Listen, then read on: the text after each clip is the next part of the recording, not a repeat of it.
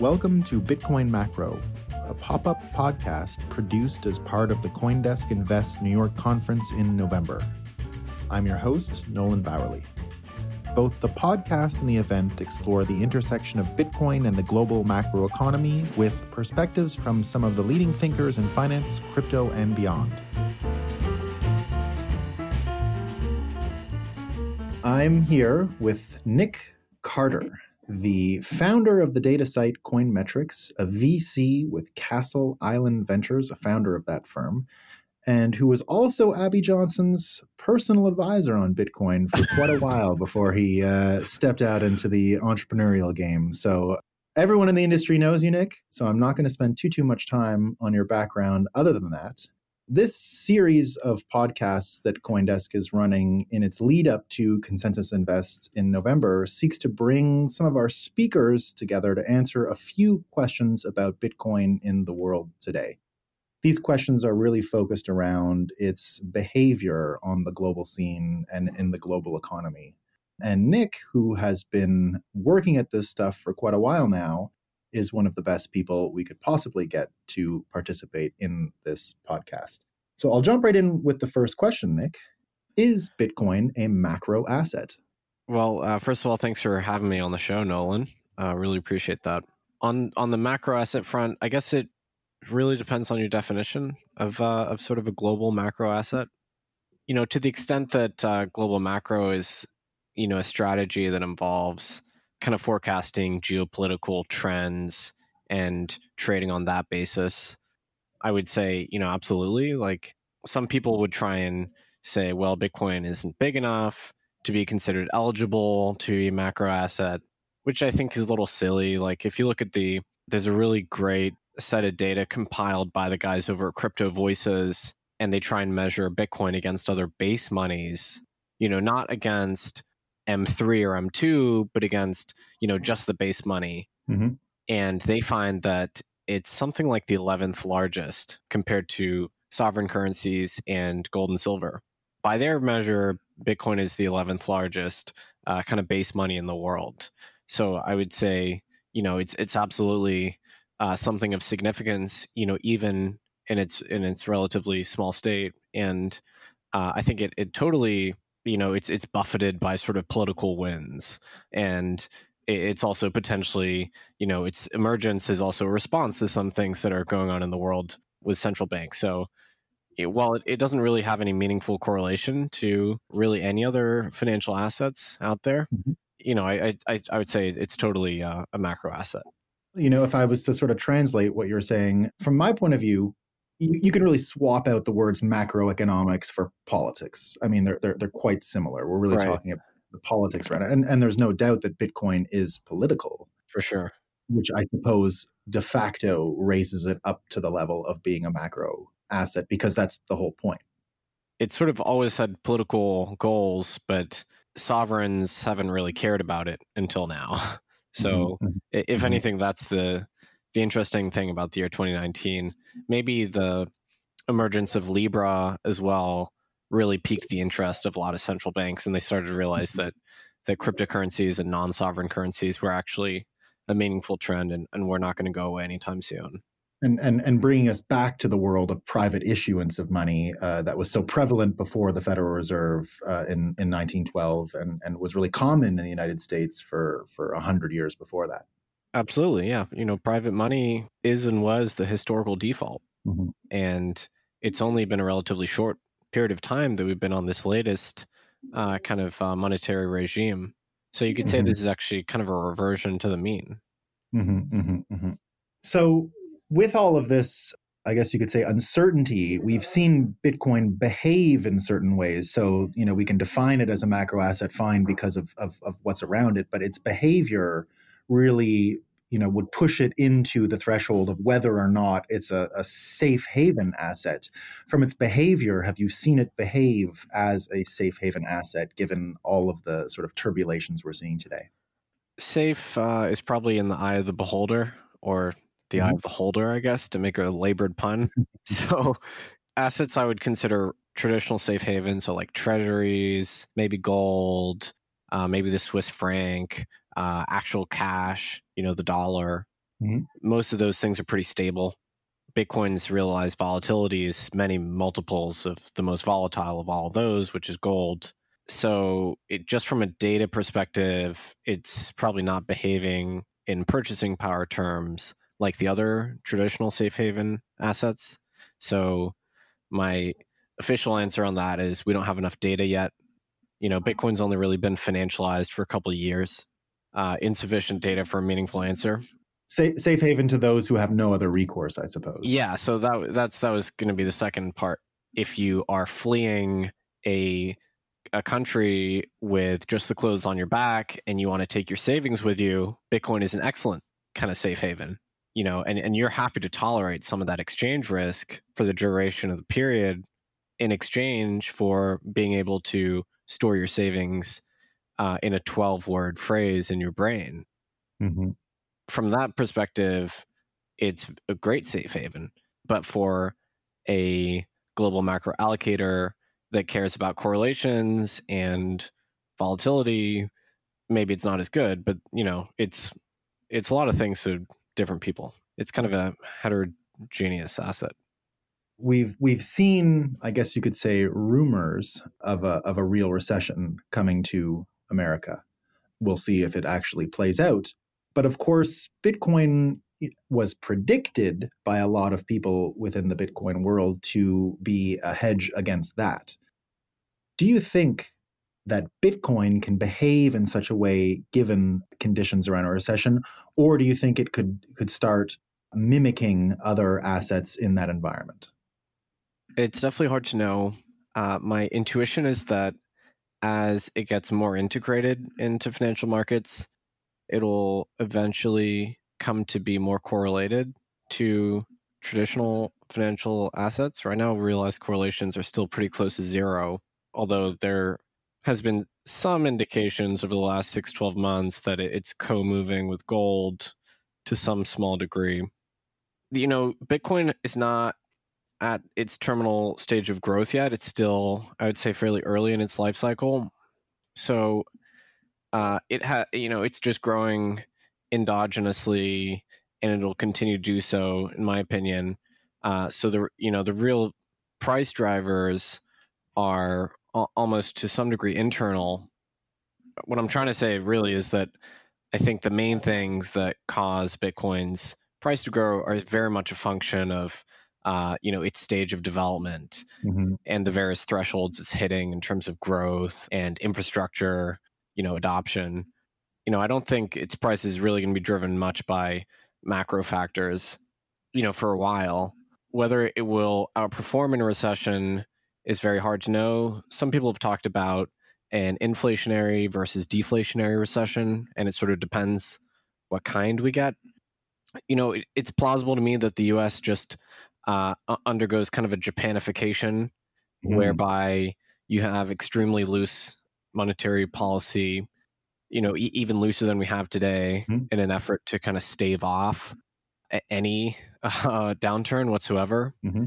And where the stock market turns into a political utility if it hasn't already, and we just have an extended period of stagnation.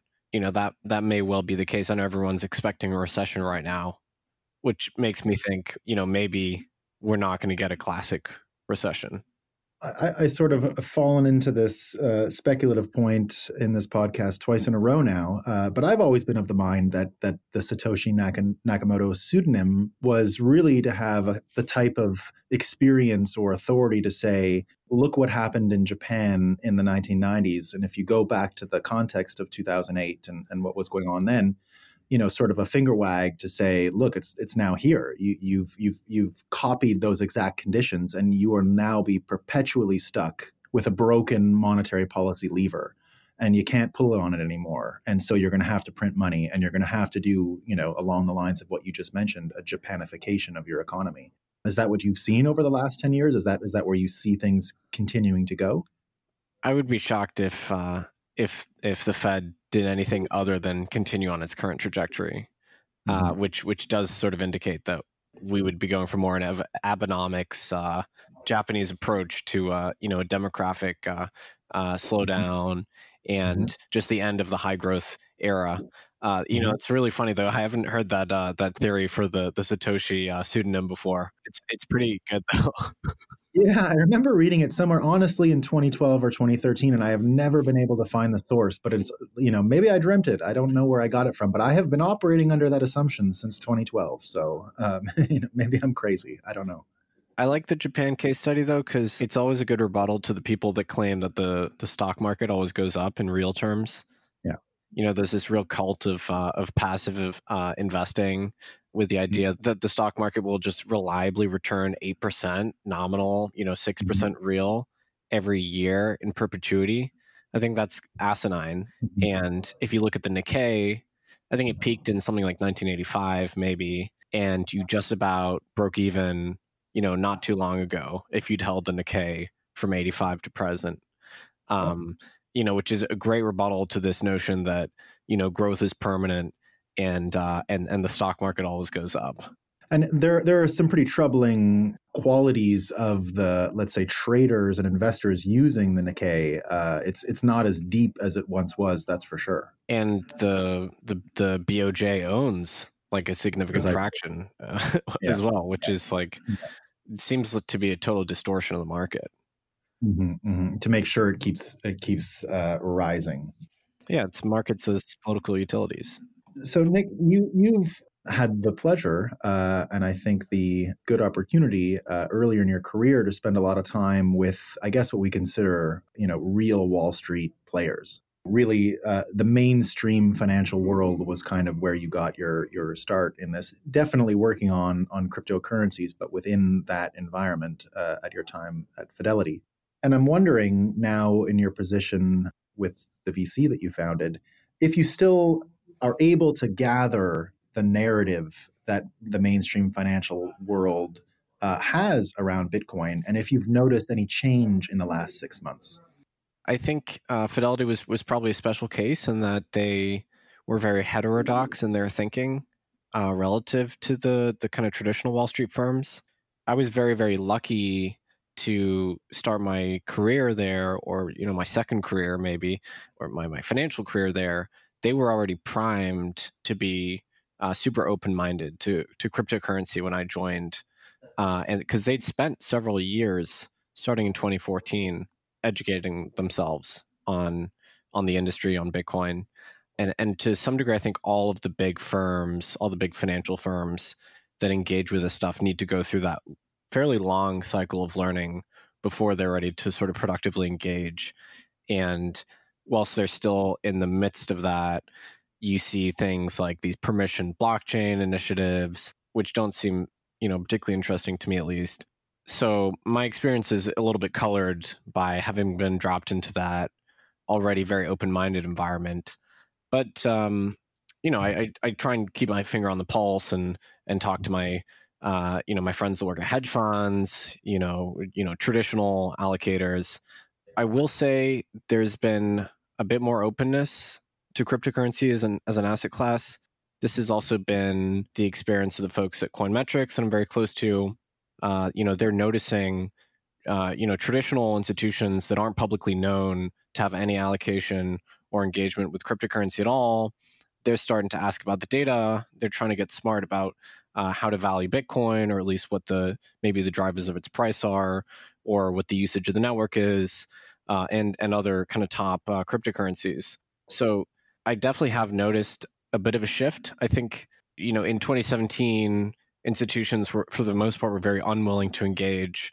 There was the big issue with custody. Market structure wasn't fully understood, and there's still a lot of regulatory questions. And a lot of assets to be careful about. Of course, yeah, and I mean, we actually haven't seen much of that uncertainty resolved because the SEC has been really standoffish in terms of doing anything about the ICOs. A few of those boxes have been checked in the last couple of years, and I think also in 2017 there was a perception that a correct perception that it was a heavily retail-driven market, and no one really wants to be buying the perceived top, in a market that's very retail driven. And I think that's changed as well. So there's kind of a growing awareness. I think a lot of the what the Wall Street institutions are doing these days is a lot more definitive in terms of acknowledging that cryptocurrencies are real and here to stay. I also think Libra's announcement kind of moved the needle a lot.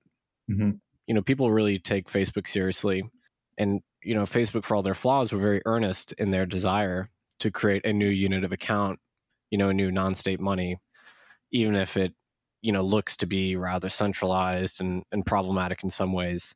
The fact that they had been messaging that they would be piggybacking on the infrastructure which has been built for cryptocurrencies over the last decade, that kind of validates what we've been doing here to some degree, Mm-hmm. even if it's a corporation that I'm not a huge fan of, which is Facebook. Mm-hmm. But it is certainly ionized, or has the potential to ionize a huge swath of the global population into the Bitcoin world. So I think that definitely got a lot of people paying attention. Totally. I think the jury's still out on whether Libra would be a net good or not if it launched. If there were some provisions to preserve user privacy, it could well be a net good. I know that's going to be a bit of a controversial opinion, Mm-hmm. but if given the choice to hold your savings in like, the Indian rupee or the Nigerian naira, or a mostly dollar-backed Libra basket, which undoubtedly would preserve purchasing power better, a lot of people would choose the latter. Mm-hmm. And I think the effective outcome of that would be to kind of dollarize a lot of these developing world countries, which is actually sort of hostile to the local governments and the local currencies. So that's another reason why I'm skeptical Libra would actually launch. But it's always nice to have another option, whether that's a somewhat permission coin like Libra, or preferable in my view something like Bitcoin. But certainly it goes back to what you mentioned at the very beginning about the private monies sort of re-entering the scene and becoming the norm again. I mean, isn't that what it's all about? Isn't it about that maybe this power of minting money and borrowing and all that, maybe it's inappropriate in general, which is what they were talking about back in 1912 when the Fed was set up anyway. I mean, those were the conversations they were having then. This power should not be given to politicians who can't see past their reelection. Yeah. Whether the algorithm is, maybe one day Facebook would use their vast trove of data to pick some sort of non-discretionary algorithm for managing the money supply, which would be interesting. Or maybe we'll just have the very simple algorithm, which is Bitcoin's, kind of asymptotic issuance, which eventually ends. The constant there is the ending of monetary discretion, which a lot of people have identified as this kind of ironically pro-cyclical force, even though it's intended to manage the kind of boom bust cycle of recessions. I think in practice, it's done the opposite, and it's made them, more intense and more destructive. So, a lot of Bitcoiners think absolutely no discretion whatsoever, and capped issuance is the way. Maybe there'll be another algorithm which emerges, which is more popular, but it's cheering to me that for the first time in a long time, normal folks, all they need is an internet connection, and they can fully or partially exit their local currency system. So, Nick, we're coming to the end, our last question of this interesting conversation. And you're a data guy. You're known in the industry as a data guy. The service that you provide the industry with Coinmetrics, the free downloads, which I use regularly, and the more elaborate stuff, which here at CoinDesk we've piped into a long time ago because it is top quality. But you're also known for coming up with all these great new ways of understanding Bitcoin's behavior from a trading perspective. So, what's one chart or trend that you're really looking at right now that really has your attention, other than the ones that you're creating yourself? Or I suppose you can actually come up with and mention one of your own, if you don't mind. One thing I've been paying a lot of attention to lately would be this notion of realized capitalization, which was devised as kind of an alternative to market capitalization.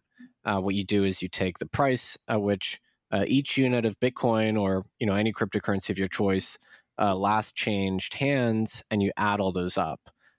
So instead of pricing all of the supply at current market price, you actually look and determine where each last Bitcoin actually traded and settled on the ledger, and you add it all up. And so you get actually, most of the time, it's a much more conservative view of market cap. And, the interesting thing is that realized cap in Bitcoin just passed $100 billion, whereas market cap is somewhere like 150, 160 billion, I haven't checked. And it's actually at an all-time high. And, compared with market cap, which is well below its all-time high. And one way that I think about realized cap is that it measures, roughly speaking, the average cost basis of your average holder. Yeah. It almost sounds like a blend of Days Destroyed and HODL waves. Like you're getting both of the good effects of those metrics and sort of seeing it blended together. Yeah, the intuition is kind of similar for sure, which is why don't we, develop a measure of economic significance, which is at least in part indexed to the actual usage of the ledger, which is transparent. And a lot of people say that, the transparency of Bitcoin is this bug and it's terrible. And I mean, that, is true when it comes to individual privacy for sure. But it's also a feature when it comes to evaluating the economic nature of these things. And in the case of realized cap, it allows us to determine with a good degree of precision where the market in the aggregate actually bought into their current positions. So it's pretty fascinating to watch. And what it shows to me is that for the most part, Bitcoin holders are actually in profit because very little Bitcoin changed hands at those really extreme heights back in 2017. And for the most part, your average holder obtained their positions at a lower threshold. Fascinating stuff, Nick. And looking forward to you joining us in November in New York City for Consensus Invest, where you'll be speaking about more data. That's right. Looking forward to it as well. Thanks for having me on. Thanks a ton.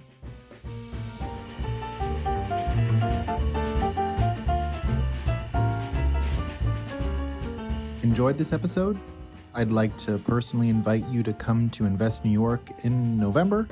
The event features not only the speaker you just heard, but an array of other amazing thinkers. Visit Coindesk.com and click events or simply follow the link in the description. Thanks for listening and see you in New York City.